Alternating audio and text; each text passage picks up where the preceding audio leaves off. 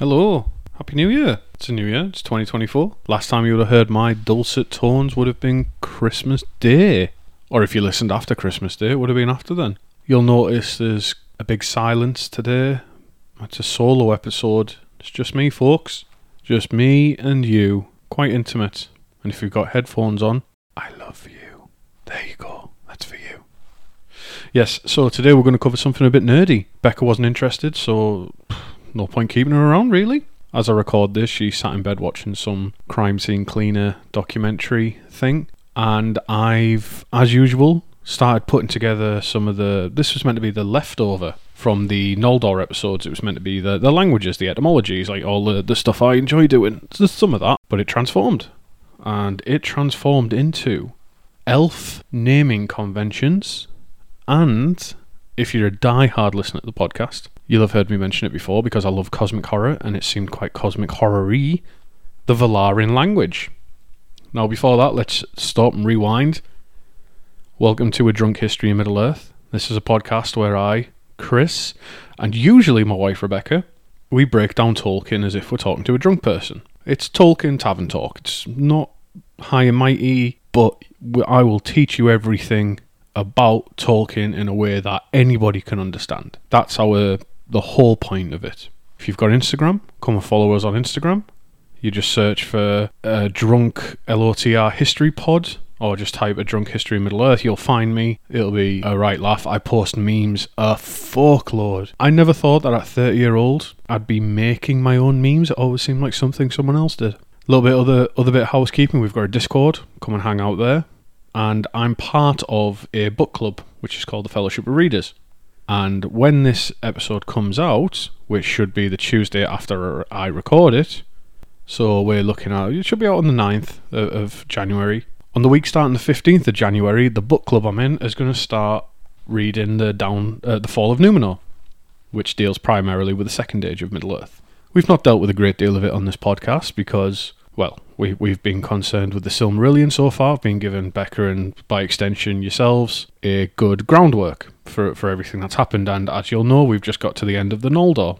Again, we're a bit far away from the end of the First Age, but it's a good laugh. So if you want to come and join... Now, the reason I'm hyping it up so much is they did a giveaway, and I won a copy of the Fall of Númenor, a lovely, lovely hardback cover. And there was another person who won it, who... Turns out I communicate frequently with on Instagram, or interact with frequently on Instagram, but I'd also sparingly interacted with them in the big book club as well. I thought they were two fucking separate people. The internet is a crazy place. It really is. And I now know one less person than I thought I did. But I'll get over it, I suppose. Do what you can to help the podcast, please. Like us, subscribe, review, blah, blah, blah, blah, blah. The usual shit, share us. Tell people to listen to us. Sneak into that person you fancy, sneak into their house when they're asleep, and turn their Alexa on really quietly, playing this podcast. Let them know your interests. Please don't do that. If you're interested in someone, tell them. Don't be a fucking creep about it. That's not cool, man or woman, but it's mainly men, so, don't be a fucking creep. Right. Let's get that out of the way. We're done. Okay. Should we move on to the actual lore stuff? I feel like I need what they did with Harry Potter, where when they were filming it with the Dobby scenes, they put a tennis ball on a stick. I feel like I need one of them to look at, because I'm used to looking at Becca, and I'm not. I'm just staring at a soundproof divider that we picked up off Facebook for free from a Specsavers that was closing down. And that's all I've got. That's all that remains of my wife, is a soundproof board. Anyway, right, we're going to go fucking deep today. That's the point of these solo episodes, because there'll be more in future. These will be the subjects that Becca will not be interested in. And she'll tell me she's not interested in them. And that's great. That's good. That means that she knows enough about the lore to know what she's not interested in. And to know what you're not interested in, you need to know what you are interested in. Which means that so far, over the past year of this podcast, she's learned a lot. So I'm pretty fucking proud of her. Pretty proud of my wife. I've got some others in line. I'm going to do an episode about calendars that I think is going to be a solo episode. And basically, it's anything where I want to go balls deep in lore, but I don't want to worry about Becca saying she's bored or what have you. So, get ready. Take your pants off. Get comfortable. Open your shirt. 3 or 4 buttons down. It's a language one. So first we're going to cover the Noldor names. Now the source for this, if you wanted to go and read it yourself, is an exceptionally good essay. That essay is called The Laws and Customs Among the Eldar. It's written by Tolkien, obviously. It's a very long essay. It's not super long, but it's a very intense essay. It's one of those things that you read where every sentence seems to mean something and you've got to go and like research something off the back of it, which is exactly how I felt. And it's also the same episode. It's also the same essay where we discover elf marriage in general, but also elf divorce. The statute of Finwë and Miriel, which we've discussed on the Noldor episode sparingly. Oh, one more errata. When me and Becca were drunk, I was telling her about an account I follow on Instagram called like Unquenchable Hobbit or something. Anyway, blah, blah, blah. I said that the lass who runs it is Swiss. I was so drunk, and I know Emma is not Swiss, she's Swedish. So, sorry, she lives in Canada. Again, that's as far as I'm going to go. I said I wouldn't talk about it again, so sorry, Emma. You're not Swiss. She hates Swiss people, she told me, so don't take that up with her, not me. One thing I want to get clear as well. So, you will have seen, if you've read Lord of the Rings, there's a couple of instances where you've got people who have a DH in their names, right? So, Maedhros, which is Feanor's son. Pengalot, who is he's mentioned in the Fall of Gondolin, right? That is pronounced th. So it's a th sound, like a soft th sound. So it's if you're going to be a dick about it and you want to pull people up on pronunciation, the way Feanor's son's name is pronounced is Maedhros and Pengalot, and it's kind of like a soft th. And that is something that crops up in writings, and it's a big one that I want to point out. So if you want to impress your friends who have some Tolkien knowledge, and they say, oh, Feanor's son Maedhros, you say, whoa, hang on, it's actually pronounced Maedhros, or it's actually pronounced Pengalot. So technically, again, I'm not going to judge anyone, because I don't know, I just think Maedhros sounds better, but now that I've learned it, I can't really unlearn it. Then we'll come to, well, I'll just cover a little bit of stuff before we go on. So Feanor's mum, she's called Miriel.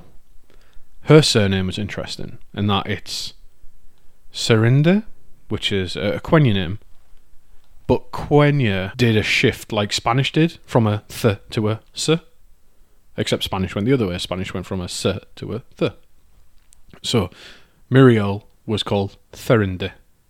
And the th, again, is that little funny letter. It's like a Norse letter where it looks like a P with an extra line on the top.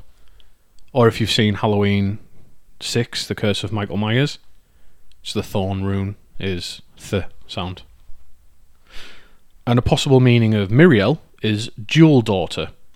And her surname means the broideress, because of how great her skill was with embroidery. And at the end of her life, so we know Miriel dies. She dies. She goes to Mandos. She doesn't want to come back.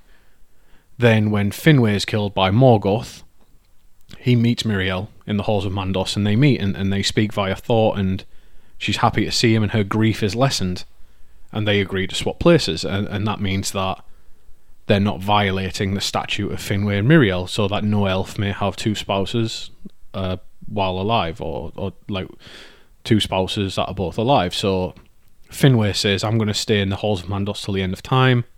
Miriel, you can go. Miriel says, I will weave the tapestry of our family's history. And she does. So that's how Miriel is able to leave Mandos. And that is the meaning of her last name is embroideress. And she goes to live with the Valar, who is like the weaver of fate, which is Mandos's wife. And after Miriel died, she got another name called Firiel, which means that she dies or she expires. So then let's move on to elf names in general. The Noldor have a little bit of an extra step, but in general, this is how most elf names work. So the Calaquendi, this is how do you remember the Calaquendi episode, which is the Elves of the Light? This is the elves who've seen the light of the Two Trees of Valinor. This is generally their naming convention. And they have 4 types of names. They have the father name. They have the Amelese, the Epese, and the Kilmese. And don't worry, we're going to get into it. So, let's start with the first one. After an elf child is born, the father would give them their first name. naturally, mine would be Chris. Yours would be anonymous listener. And the father then announces the name to both sides of the family. This ceremony is called the Esekarme, which means name making. And the name's not altered, and that name remains their first name for the rest of their life, or until the end of time. And they may add other names later, but that is their first name. So it'd be like, no matter what I call myself, my first name will always stay to be Chris. And they would add other names, because every elf child has the right to take their own name, to pick their own name. And we'll look at this when we get to the Kilmesse, which is the last part, but the other two bits I'm going to get to are more important. But a chosen name is called a Kilmesse. The next component to the elf naming was the Amelesse, and this is the mother name. This is the name your mum gives you. However, there are two types of Amelesse. The most important one, and the most common one, is the Amelesse Tersenye, which means the mother name of insight, and this is given by their mothers as their child's personality, ego, blah blah blah starts to develop. So like your mum will watch and they'd watch their kids growing, and they'd say, "Oh, you're stubborn." So then you might become Chris Stubborn,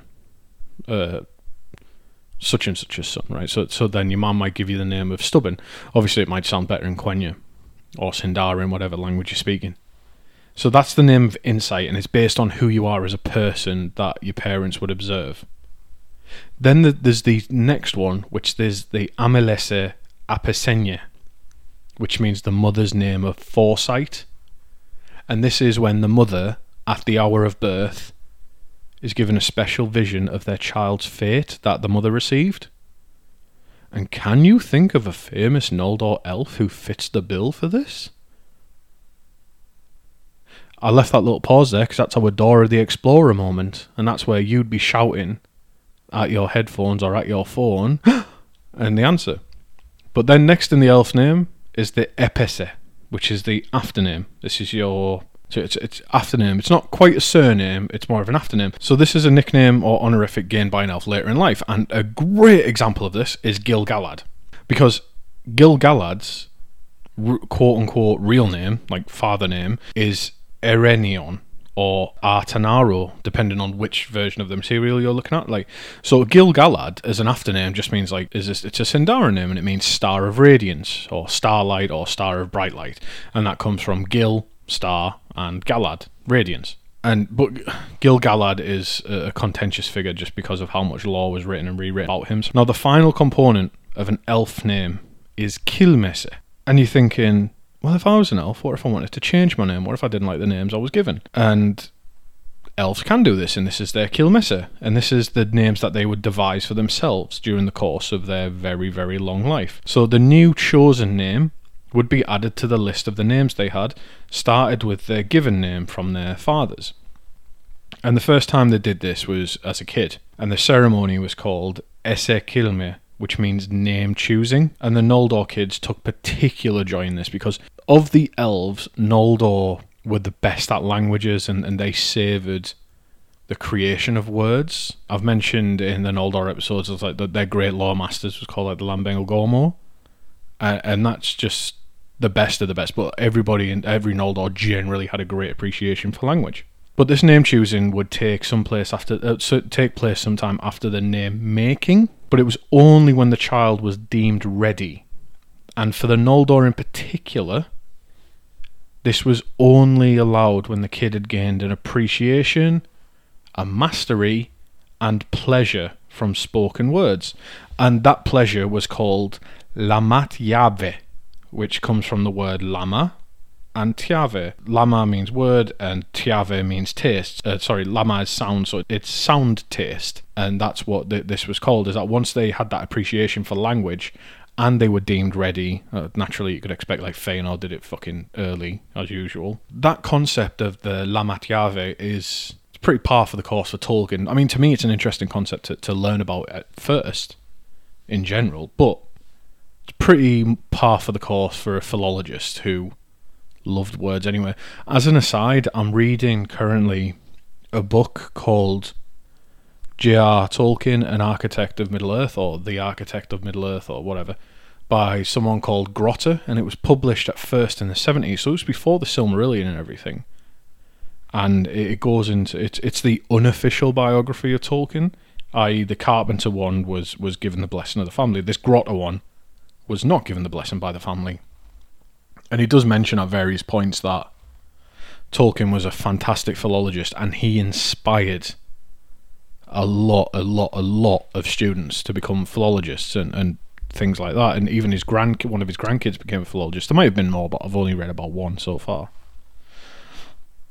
But ironically, Tolkien himself struggled with words because he apparently he mumbled a lot, and he wasn't a great public speaker, but he was very inspiring. And Tolkien once said that Sindarin and Quenya were based on Welsh and Finnish, the Finnish language and the Welsh language, and that he described Finnish as like he said it was like a fine wine. So to him, he savours the sounds of different languages and different words the way a sommelier would savour wine, or me as a big fat bastard would savour food.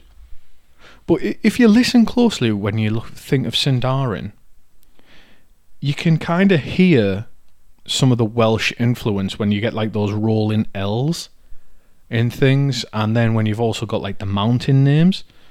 So if you listen really closely, the Elvish name for Mount Doom sounds quite Welsh. It's Orodwyn, which it's really subtle, but it is there.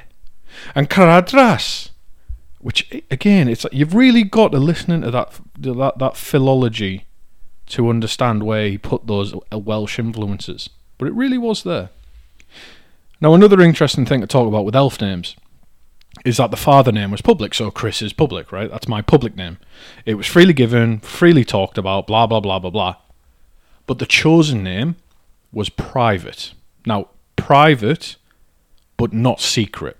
Okay? So the difference is people might know your private name, but it didn't give them some secret power. It didn't give you like magic power over you. It wasn't like it wasn't able to control you or anything like that. But it was intimate, and intimate in the sense that your kids might call you that, your brothers and sisters, or a lover, or a best friend.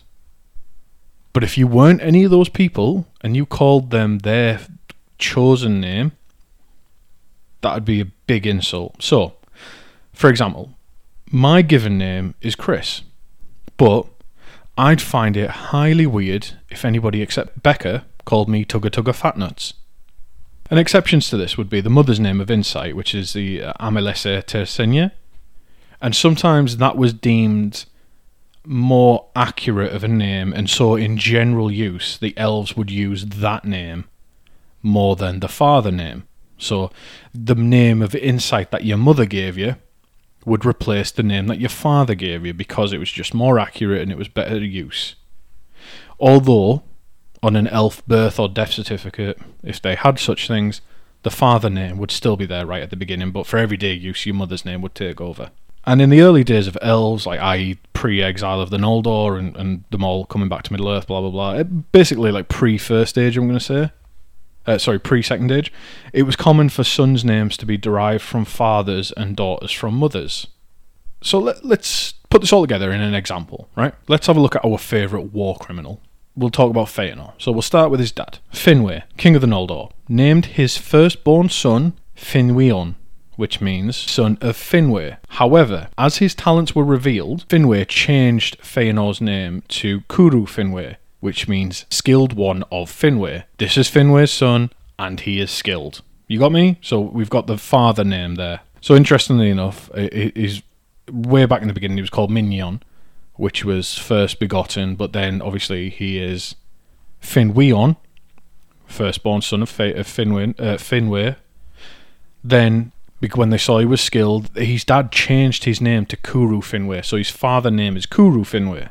Then we have the Amelese Apasenye. Miriel didn't live long enough to give him a name of Insight, so she gave Feanor a name of Foresight because she was given a vision of him. Miriel saw in the hour of birth that her child was strong and fiery, and so called him Feanaro, which means spirit of fire. Feanor then took that as like Feanor as his chosen name in honour of his mother. Now, I will point out my own flaw here. There is some name jump between Feanaro and Feanor. It's not that big, but it naturally is there. They are two separate names, but there's no real explanation I could find that they go from Feanaro to Feanor. It might have just been a change in the writing that I wasn't aware of, or I might have looked at two different editions while I was researching this, but the way I'd explain it in my head is just it's a modification. Feanaro changed to Feanor, easier to say. That's his chosen name. But it said that he took that in honour of his mother. Then later in life, he would take his kilmesse, would be son of Serinde, or Therinde, based on, whether you got the S for Miriel's last name or the little th sound. And then after creating the Silmarils, he added to his names, he gave himself another name, another kilmesse, the Lord of the Lights. So, on his death certificate / probation documents made by the Valar, Feanor's full name would be Finweon / Kuru Finwë, Feanor, son of Therinde, the Lord of the Lights. That would be his full name. Is everyone with me? You good? You still here? The analytics will tell me if you're not, so you better still be. Right, let's move on. The Noldor elves in general had many names by other people, and I dare say they had more than Kanye West and Snoop Dogg combined, it seemed. The Sindarin speakers, i.e. everyone who wasn't the Noldor, who was an elf it seems, called them the Golothrim, which again is a DH, so Golothrim, or the Gothelim, again, Godhellim, Gothelim. However, some other Sindar elves, the Falmari, they lived in Alqualondë, and they lived under King Olwyn, subject to the first kinslaying. They called the Noldor the Goldoi, which, considering what they did to them, they got off pretty fucking lightly just being called the Goldoi. And these words all mean some variation of wise one, sage, or like deep one, blah blah blah. An instance of an elf being called a sage specifically is Pengaloth, who was the lawmaster of the Noldor in the city of Gondolin. Now, for the Noldor elves, the singular form is Noldor, and the Quenya is Noldor, obviously. Telerin is Goldor, because the Telerin elves had their own language at some point. And in the tongue of humans, the word was Nom, and this was given by a man called Beor to the elf Finrod Felagund, and it means wise one. And in the language of the orcs called the Noldor Golug. That's pretty much it for like naming conventions and what have you. So we're going to cover off the Valarin language now, which for me this is where it gets a bit spooky because it's a bit weird, a bit alien, a bit conspiracy. It's almost got like a conspiracy feel to it. It's like a lost language. And we'll talk firstly by talking about the Mahanaxar, and this is the Ring of Doom, which is where the Valar sat and passed judgment. And so this was where Feanor was on trial for drawing a sword on Fingolfin. And Mahanaxar is the Quenya name for the place, and it has an interesting etymology because it borrows from the Valarin language, which we're going to talk about in a second. And the elves had a Quenya word for the 9 most majestic Valar, called the Aratar, and the singular was Arata, which means high ones, the exalted, the supreme, etc., etc.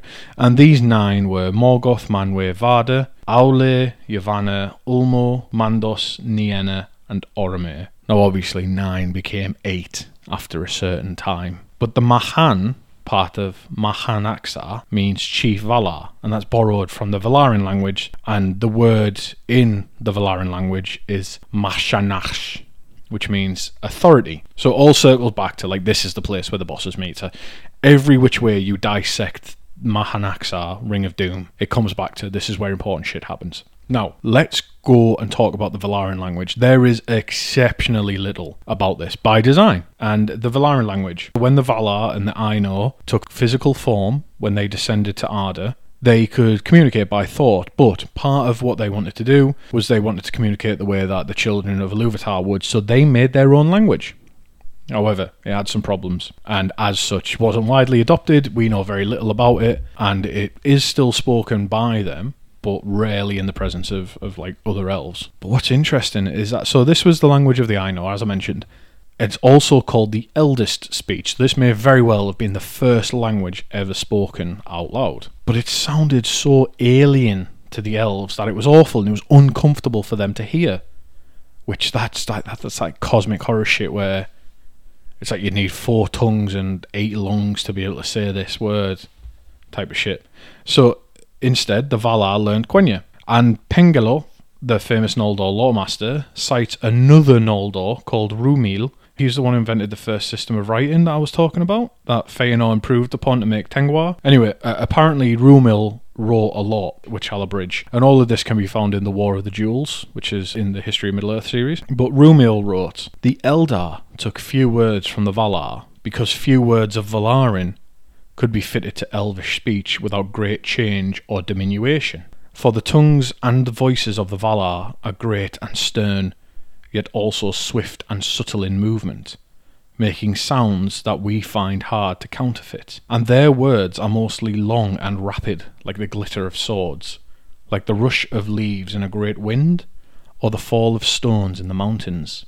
And it is written that the Vanyar elves adopted more Valarin words into their language than any of the others, but some did make it through. And surprise, surprise, of all elves, Fëanor knew the most. However, because, he fell out with the Valar, again, go back and listen to our episodes on the Noldor, he refused to teach anyone about them, and so when he died, that knowledge died. And unless you can get an audience with the Vanyar elves or the Valar themselves, you are shit out of luck. Another interesting thing that I came across that I wanted to mention here is that Pengelo goes on to say that the names we have for the Ainur, like Gandalf's names, Olorin and Manwë, Vardë, Mandos, Namo, well, 2 of the same ones, Tulkas, blah blah blah. They're simply titles. They're not their actual names. So Manwë isn't called Manwë. They're titles. So like it's like calling a police officer. Like you say officer, like you wouldn't, like you might not know their name. So like you'd be calling them officer. And I found that just crazy, because they do have what's called right names. Like they do have personal names. It's just never fucking recorded. The only exception to that is Orome, and it said that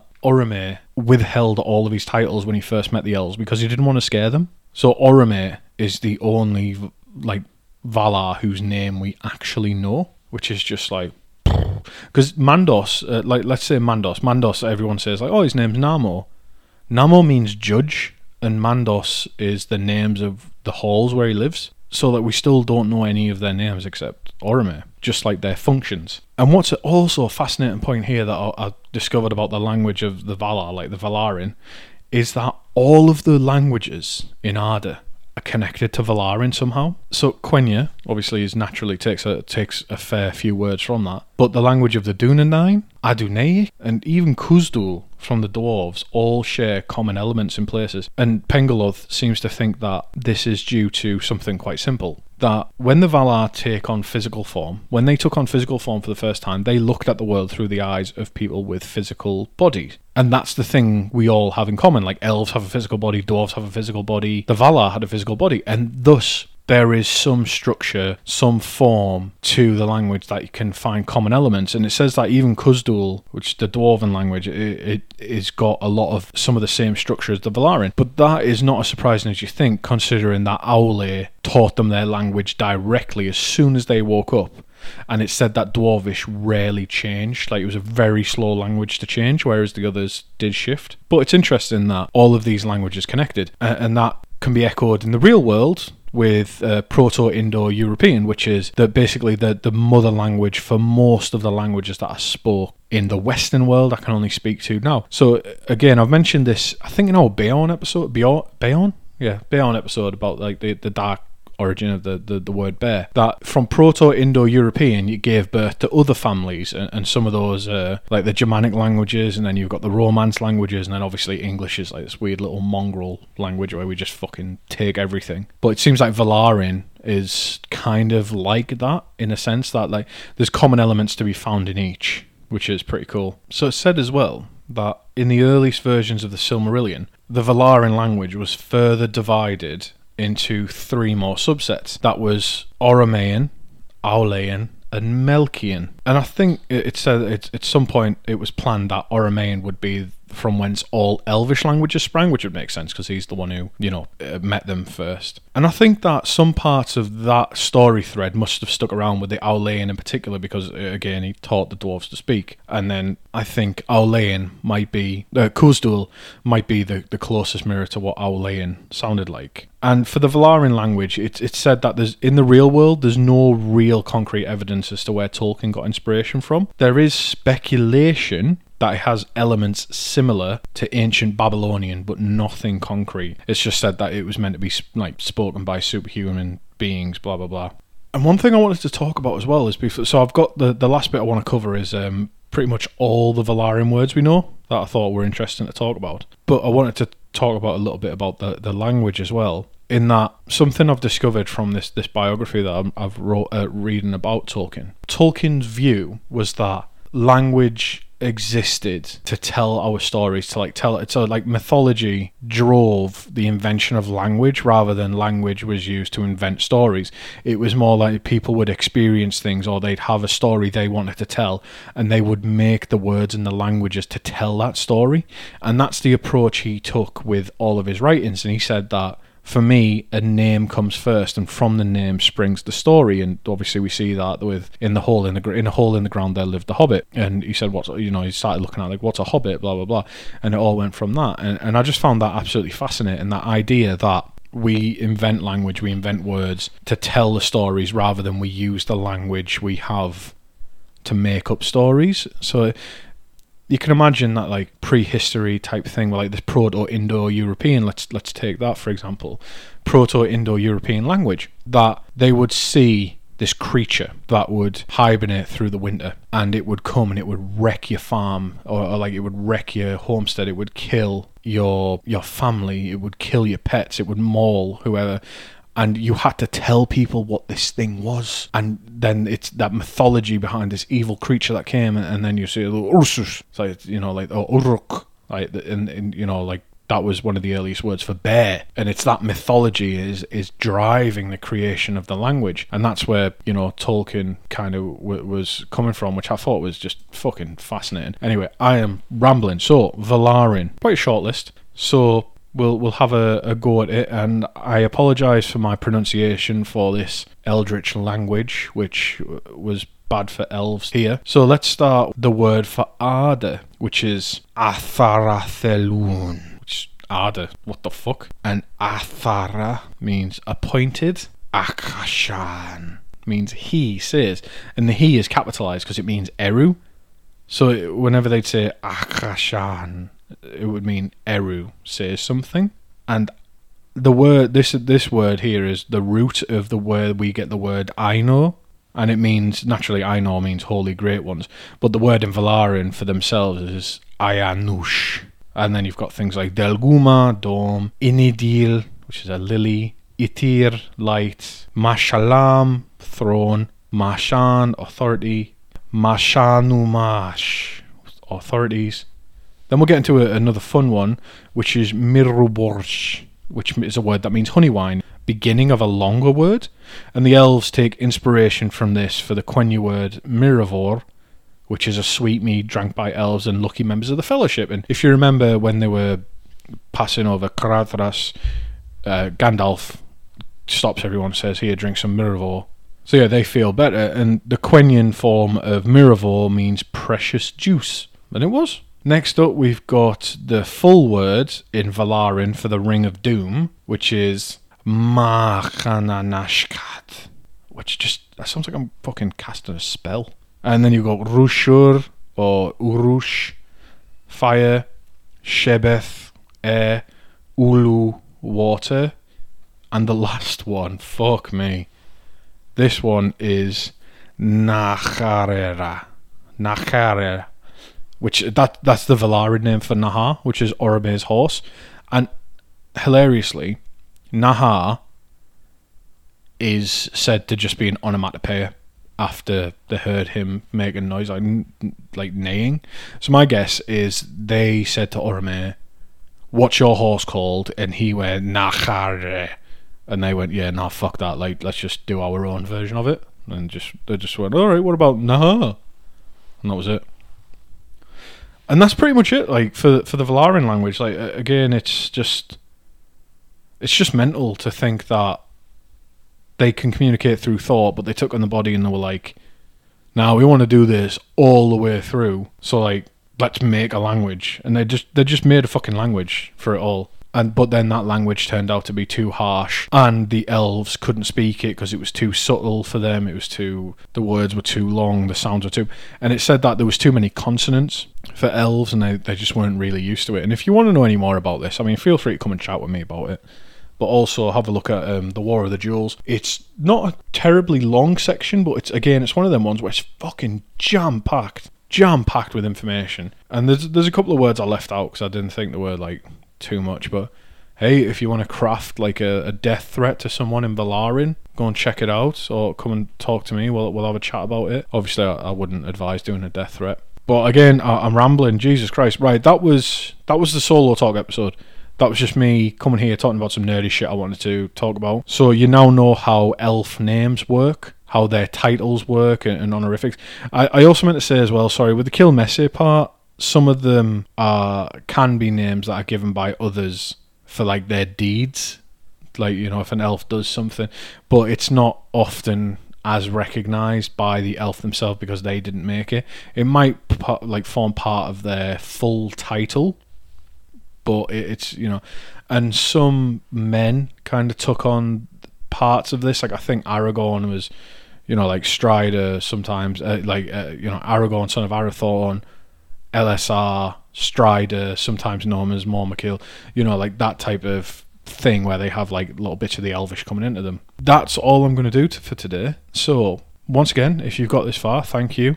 Let me know how this episode went. If you liked it, tell me. If you didn't like it, still tell me and I'll make fun of you. Come and follow us on Instagram, join the Discord, join in with the book club where we can come and read. I'm always there. I'm always talking loads of shit. People who listen to this podcast like come and talk to me every day, and we're just having the crack, like talking loads of shit. We talk about Tolkien a lot. It's a good little community that I'm in. Just in general, anybody who's into Tolkien turns out to be pretty chill in general. So I will say I feel quite lucky to have started a podcast in a community that is so like welcoming of everybody, which is nice. But yeah, that's it for me. I'm going to say goodbye. We'll be back in a couple of weeks with me and Becca. I'm not quite sure what we're doing yet because we're hoping to get a guest on at the end of the month where we're going to have a little bit of a chat about Fëanor in general. And this guest of ours will be someone who is quite a fan of Fëanor. Not to say that they excuse his actions, but they are, you know, they're generally considered a fan of Fëanor, so it'll be interesting to see how Becca makes up her mind on him by the end of that. Although I'm starting at a disadvantage because I came to realise when we were doing the Noldor episodes that Becca is Fëanor, so that's going to be an interesting one. Then after that, I've already mentioned it before, I'm going to have a look at some of the commerce, some of like the economy type stuff in Middle-earth. I think that'd be fantastic because it's not just as simple as gold and that. It's interesting in how mundane it seems to be, which I thought was fantastic. Going from kind of reading Lord of the Rings and The Hobbit, where you have like these sparse references to moneylenders, to then looking at some of the essays and what have you, where you see that it's a fuckload of agriculture. And in that part, we'll also look at a little bit of the agriculture itself and how some of the crops that were grown in Aman, for example, like would eventually make their way to Middle-earth. And I imagine at that point, you all might kill yourselves of boredom. The fact that your life is sunk so low that you're listening to a fat man from the north of England talk about grain in a fictional story, which, oh my god, how did we get here? But on that note, I'll let you think about that one. So thank you, and I will catch you on the next one. Bye.